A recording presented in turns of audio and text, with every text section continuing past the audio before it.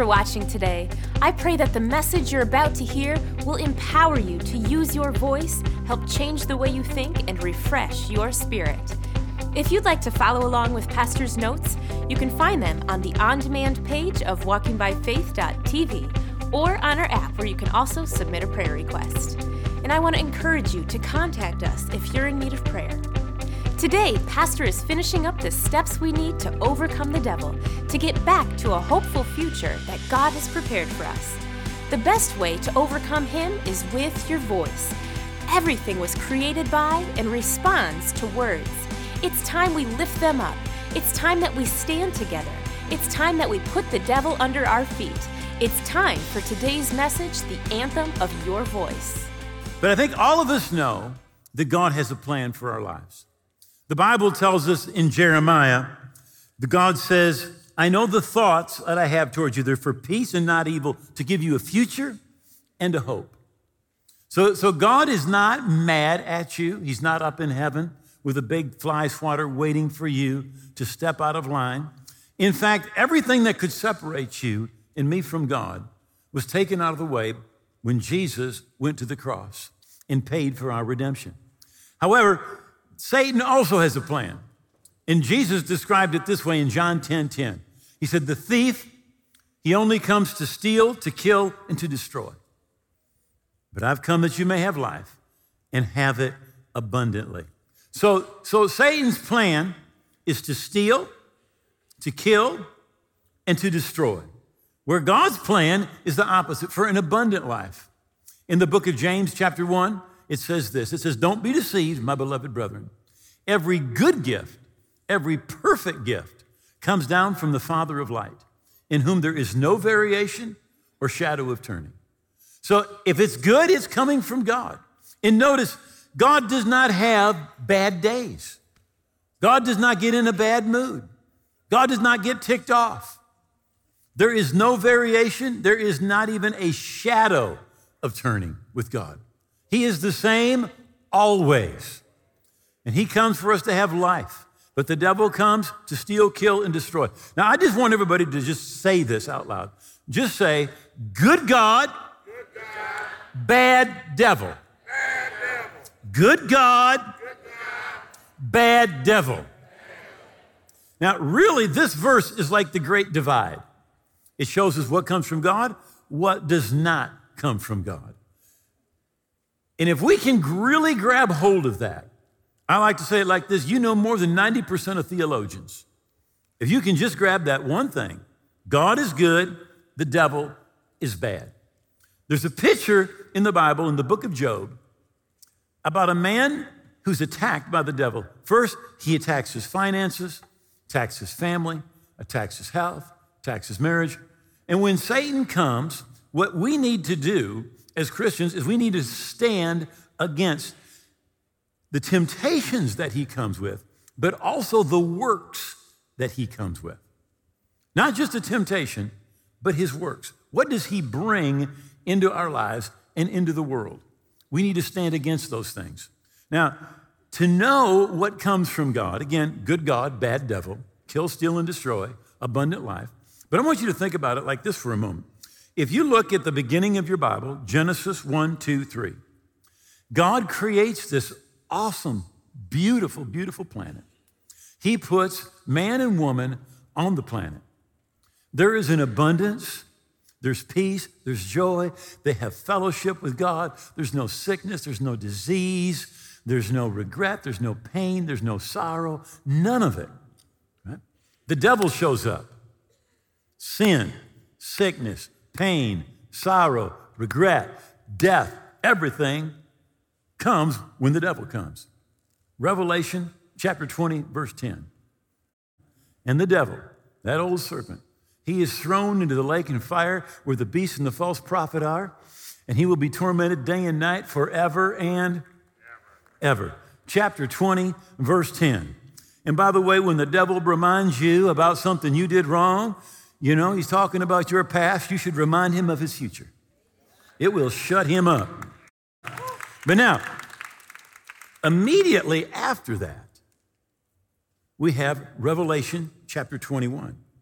And in Revelation chapter 21, God comes down, he abides with us, and suddenly he wipes away every tear, and there's no more pain, there's no more sorrow, there's no more death. Everything that we consider bad is gone once the devil's gone. How many of you can tell where it came from? You see, everything that happens in this world is not the will of God. Now, it was really popularized by the New International Version, where 288 times in that translation, they took the phrase from the King James Bible, Lord God or Lord God Almighty, that had been used in other translations, and they put in there sovereign Lord, which really isn't so bad, except they put a different definition with sovereign. If you look it up in your dictionary as a noun, sovereign means a king or a queen or a noble person, one who serves as the chief of the state, a ruler or a monarch, or it might even be that old British coin that was called a sovereign. Those are all uses of the word. As an adjective, it means paramount or supreme. And there's no doubt God is paramount, he is supreme. Another definition is supreme in rank or power. Well, God is definitely at the top of the food chain. Still, another definition is self-governing, independent.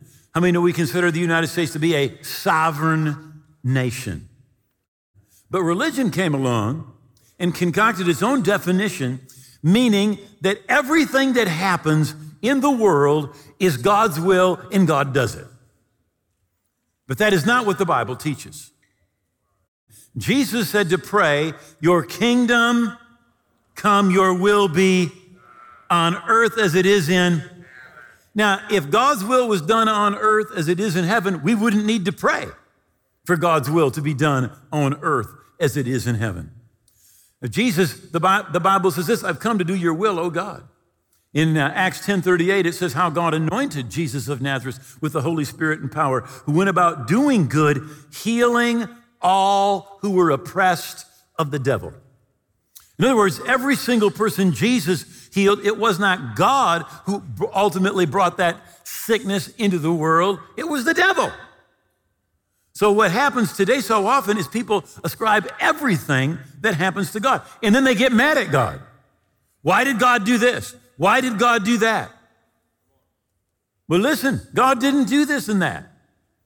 There is a devil who comes to steal, to kill, and to destroy. He is called in the Bible the prince of the power of the air, the God, small g, of this world. He's the one who brings all of those things. And when he's gone, then God is going to bring his kingdom back as it was in the beginning. Really, all that we have between Genesis chapter 3 and Revelation chapter 21 is we have a time where the devil and his will is being done on this planet.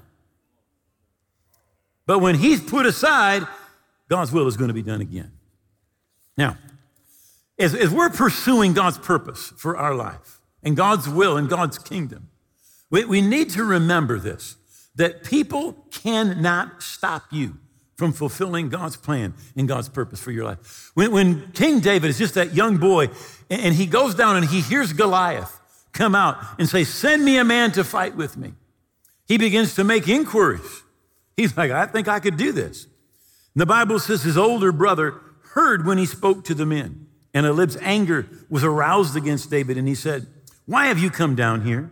With whom have you left those few sheep in the wilderness? I know the pride and the insolence of your heart. You've come down to see the battle. And David responded, what have I done now? How many know this was not the first time? There have been some problems. Is there not a cause? And he turned from him towards another. There are some people that will not recognize the gift and the calling of God that's on your life. And what you need to do is you just need to turn around and go in a different direction. You may need to talk to somebody else, but you cannot just sit there and let that person tear you down. That's not what David did. His brother was trying to insult him, trying to talk him out of what God had put in his heart.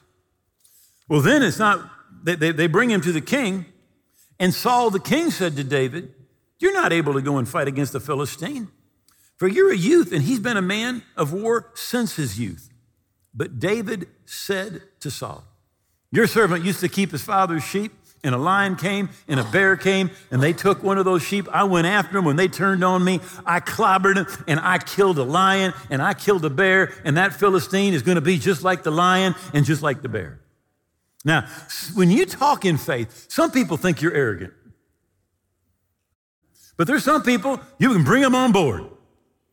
You can bring them along the journey. And that's what happened with Saul. Because Saul said, wow, all right, go fight, go do it. You know, the message of the cross is foolishness to those who are perishing. But to us who are being saved, it is the power of God. Jesus had multitudes of critics. There were no shortage. Whenever Jesus preached, some people got glad and some people got mad. Same thing today. I hope you're people that get glad and not mad. Paul, he had plenty of critics. He's preaching in one city, and they literally had to put him in a basket and let him down over the wall because they're guarding the gates of the city to murder him. Luke chapter 1, verse 37 says, for with God, nothing is ever impossible, and no word from God will be without power. No word of God will be without power or impossible of fulfillment. So when God speaks a word, there's power in that word. I want you to remember, in the beginning, God said, let there be, and there was. In other words, the parent force of everything in the universe was words. Everything that you and I can see, taste, smell, touch, everything was created through words. God spoke those words. Now listen, every created thing will respond to words. It was not only created by words, but it will respond to words. The Bible says death and life are in the power of the tongue. And those that love it, that use it, will eat its fruit. So no word of God, no word is ever impossible, and no word from God is without power. When God makes a promise in his word, there is power in that word. The power to bring fulfillment is in that word. Now, in the book of Revelation, we find Jesus, and the Bible says that there is a two-edged sword coming out of his mouth. Now, how many of you know normally we think of a sword being in your hand? But in Jesus' case, the sword is coming out of his mouth. And with that sword, he defeats his enemies. Rick Renner says it this way. He said, it's a two-edged sword because one edge is when God says it, and the other edge is when you say it. But because what we're saying is not our word, it's God's word, it is not without power. The power to fulfill what was spoken by God is in that word.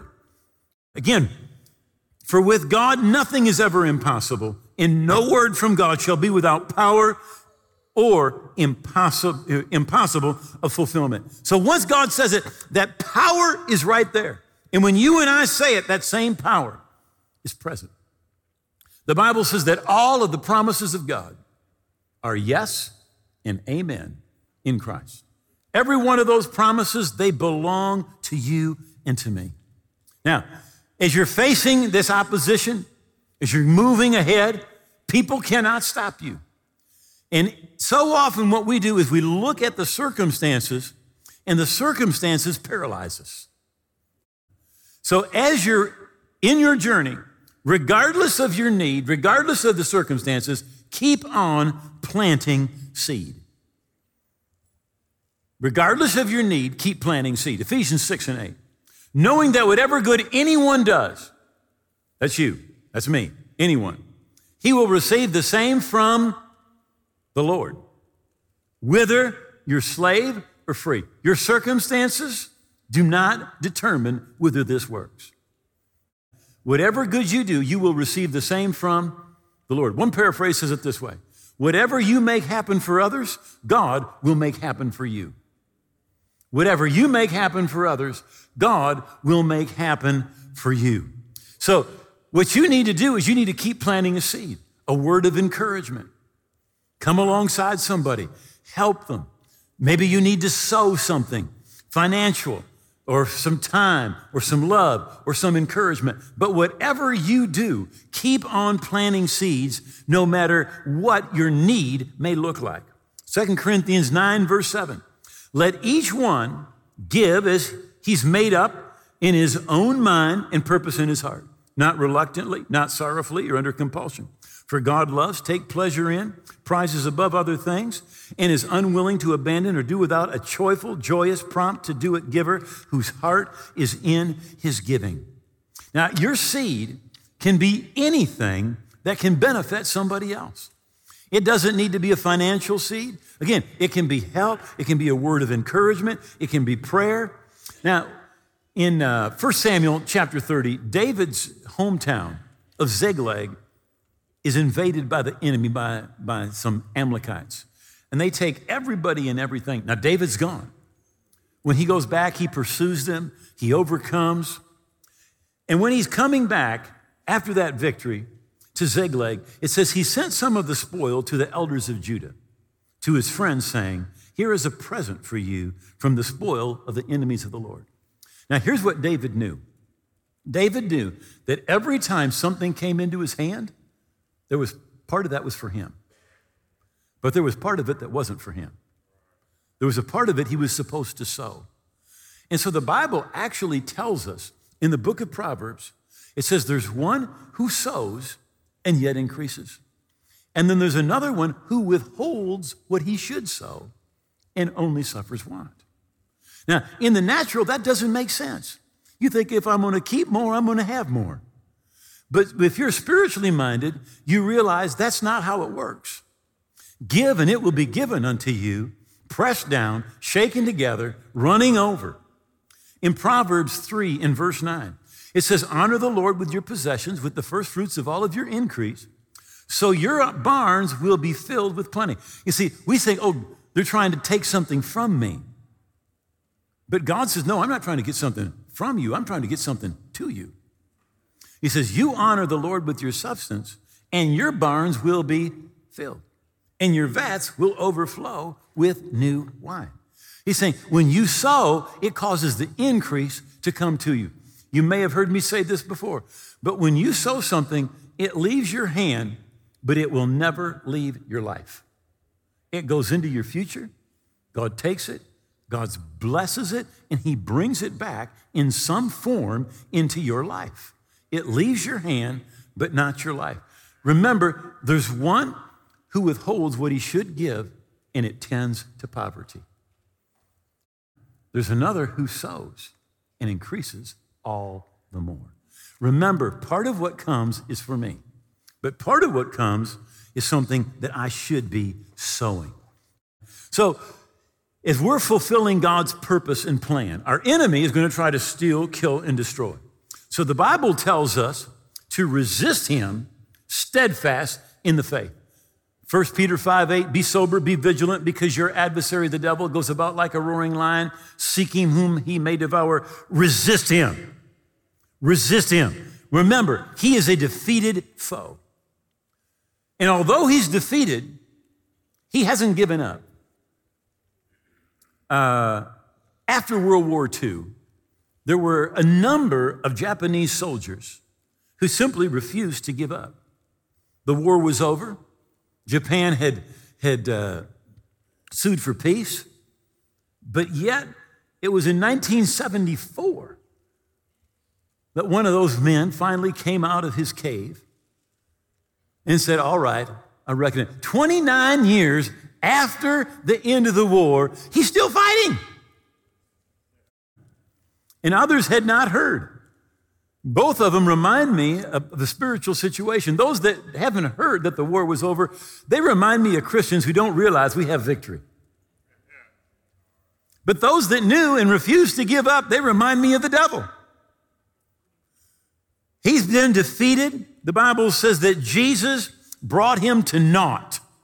How many know that's zero? I mean, he may have started out with 100% of power and authority, but Jesus brought him down to 80, and then to 60, and then to 40, and then to 20, and then to 10, and then to 5, and 4, and 3, and 2, and 1, and he ended up with 0 authority. 0, right? But he still keeps trying. That's why the Bible says that you and I need to resist him steadfast in the faith. Resist him. And then lastly, and this is extremely important, you need to prophesy your future. Prophesy your future from the Word of God. The angel appears to Mary and tells her, you're going to be with child. This is what she said. She said, behold, the maidservant of the Lord. Let it be unto me according to your word. She said, what you have said, that's what's going to be happening to me. And that is exactly what we need to begin to do as believers. In Philemon, chapter 1, verse 6, it says that the communication of your faith may become effectual by the acknowledging of every good thing that's in you in Christ Jesus. Now, many Christians, although very sincere, never really walk in victory. And the reason is they never acknowledge, they never confess who they are in Christ. You need to begin to say it. You need to begin to speak who you are in Christ. Amos chapter 3, verse 7. Surely the Lord does nothing. Surely the Lord does nothing unless he reveals his secrets to his servants, the prophets. Now, once the prophet knows, the prophet speaks what God is going to do.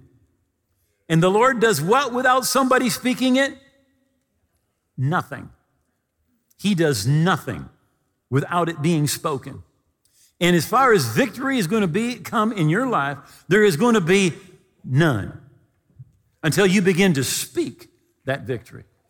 You begin to say who he is in your life, what Christ purchased for you.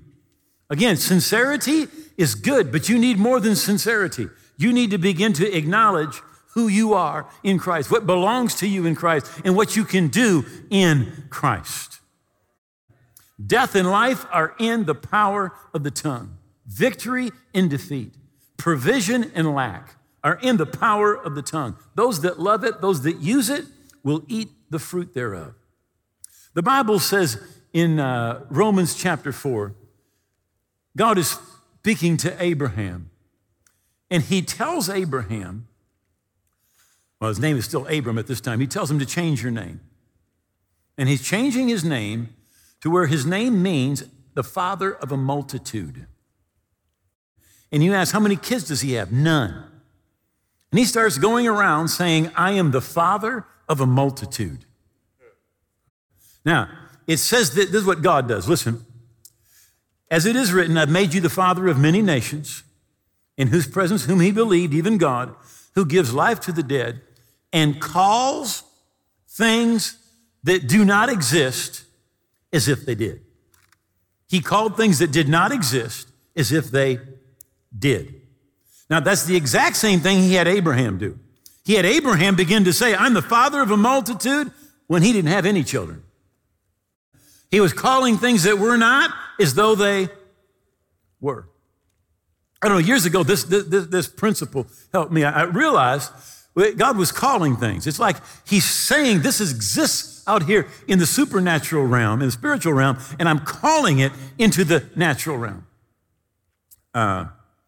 Years ago, we had a cat, and I'm just not very fond of cats. You know, the devil's called a cat, right? The lion, you know, he goes, this is not good.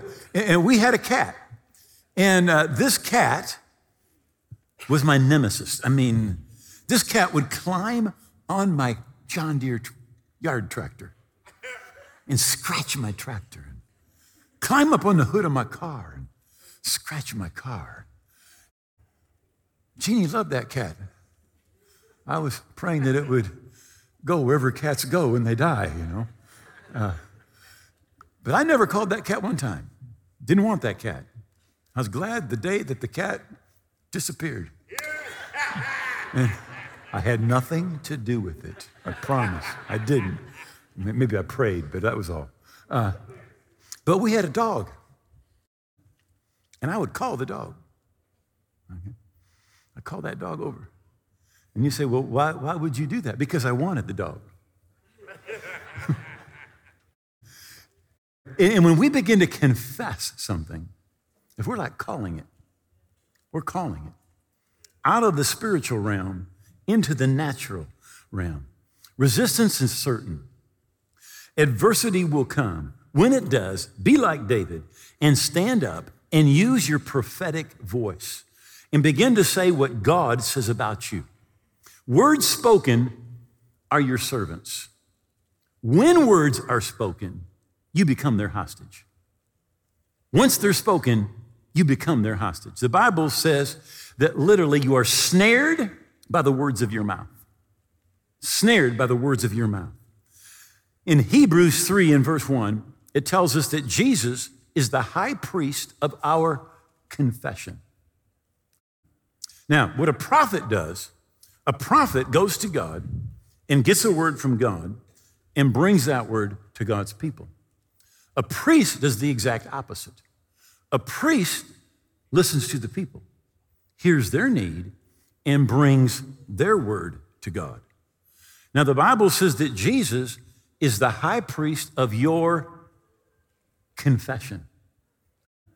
We can understand that to say what you're saying, Jesus is saying to God the Father at the throne. He's saying what you're saying. That's why the Bible tells us in Romans chapter 10, but what does it, faith, say? The word is near you. It's God's word. It's a word of victory. It's a word of provision. It's a word of peace. It's a word of joy. It's a word of healing. The word is near you. It's in your mouth and in your heart. Where does God's word need to be? It needs to be in your mouth and in your heart. Psalms 91, David said, I will say of the Lord, He is my refuge, my fortress, my God, in Him will I trust. He's confessing who God is in his life. In Psalms 107, the Bible says, let the redeemed of the Lord, how many know that's you and me? Let the redeemed of the Lord say so. We need to confess that we have been redeemed by the blood of the Lamb, what the blood of Jesus has purchased for us. Joshua 1:8, this book of the law shall not depart out of your mouth. We need to be speaking what God says. In Job chapter 23, it says, you will also declare or decree a thing, and it will be established for you. It will be established for you. When you begin to declare, when you begin to decree what God says about your situation.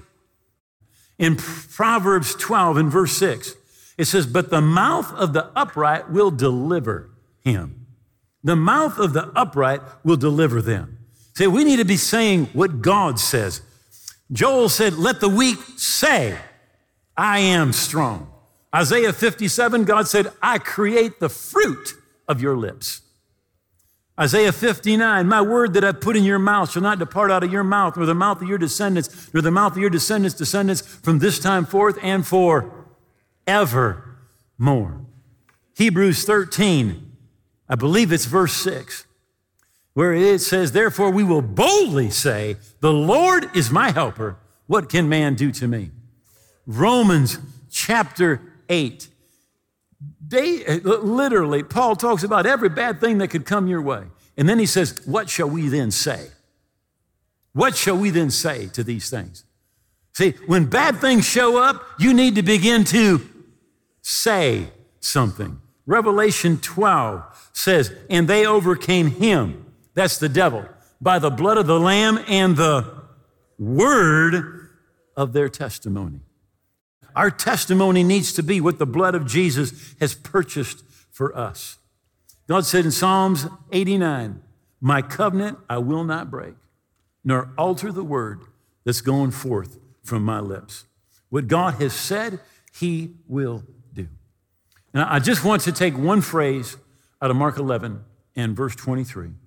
But Jesus said, verily I say unto you, that whosoever will say to this mountain, be removed, be cast into the sea, and shall not doubt in his heart, but believe that those things which he saith will come to pass. He will have whatsoever he saith. Notice the first thing Jesus said about faith was whosoever will say. All you need to do to be disqualified is keep your mouth shut. I was fishing with my grandson this week, caught a fish, and I looked, trying to get that hook out. I thought, if you just kept your mouth shut, you'd be all right. Sometimes you're snared by the words of your mouth. But the phrase I wanted to take and close with this, Jesus said, you will have whatsoever you say. I want you to say it out loud. I will have whatsoever I say. Now, here's what Jesus is telling us. We need to be saying what God is saying because it's God's word. No word of God is void of power. So we need to say what God says. But here's what people do. Jesus said, you'll have what you say. So 90% of people say what they have. And all you ever get is what you've already got. God is not looking for a report. This is how bad it is. He's looking for a promise that he's made to you. When in the beginning, God did not look out and see the chaos and the darkness and say, wow, it's dark. That's not what God did. God looked at the darkness and said, let there be light. And Jesus said, you'll have whatsoever you say. So what we need to do is we need to say what God has said, that this book of the law shall not depart out of your mouth. My word that I put in your mouth shall not depart out of your mouth or the mouth of your descendants from this time forth and forevermore. Isaiah 59, last verse. Begin not to give a report of the attack, of the situation, but begin to say what God says. David didn't look at that giant and go, ooh, he's so big. He's bad. He's been a warrior all his life. He said, no, the God who delivered me from the paw of the lion and the paw of the bear will deliver him into my hand. Begin to say what God says about your life, right? And when you do, you reverse every plan that the devil has. Okay, I want to ask you something. Have you received Jesus or do you just know about him? Because so often we know about God, we know about Jesus, but that knowledge has not changed our life. So the Bible says, to as many as receive him, to them he gives the right to be the children of God. It's not enough to just know about him. We need to receive him as our Lord, as our Savior. And if you're saying, I need to get right with God today, I'm away from God, I've never received him, I know about him, would you bow your head and pray this prayer with me? And we're going to do what the Bible says, and we're going to receive Jesus. Just make these words your own. Say, oh God, I believe Jesus died on the cross. I believe his blood paid for my sins, and I believe that he rose again. And today, I give him all of my heart and all of my life. And I receive him as my Lord and Savior. I'm going to live for him every day. I thank you. You've heard my prayer, that I'm forgiven. My past is gone. I'm a part of your kingdom today and forever. In Jesus' name, amen. Now, if you prayed that prayer from your heart and you received him, God heard that prayer, and you are forgiven and right with God. You're on your way to heaven. But you need to keep growing spiritually. And I wrote a small book that I want to send you. It is full of bullet points to help you keep growing spiritually. Now, you can download it absolutely free. And the information is right there on your screen. And if you need a hard copy, you let us know. We will send you a hard copy free of charge. I want to thank you for being with us. We love you. We pray for you daily. God bless. If you just prayed that prayer with Pastor Dwayne, you are making one of the best decisions of your life. We are so excited for you. Just as Pastor said, we'd love to send you a free copy of his book, Your New Life. Log on to walkingbyfaith.tv to have a copy mailed to you, or download it right there instantly. Plus, it's also available on our app. It's absolutely free and a great resource for you to have. We are asking you to step out and be bold. Pastor Dwayne says that your test is your testimony, and we want to hear it. Please send us a quick video from your cell phone, letting us know how God is working in your life. Because our problems are ordinary, and many people are struggling just like you did. You may never know whose life your story can change. Find us on Roku, Amazon Fire TV, or on your favorite social platform by searching WBF TV. Also, be sure to download our app where you can listen to all past sermons, submit a prayer request, find resources, and much more. Use that voice of yours, stir up some trouble for the Lord. I pray blessings over you for the week to come, and we'll see you again next week.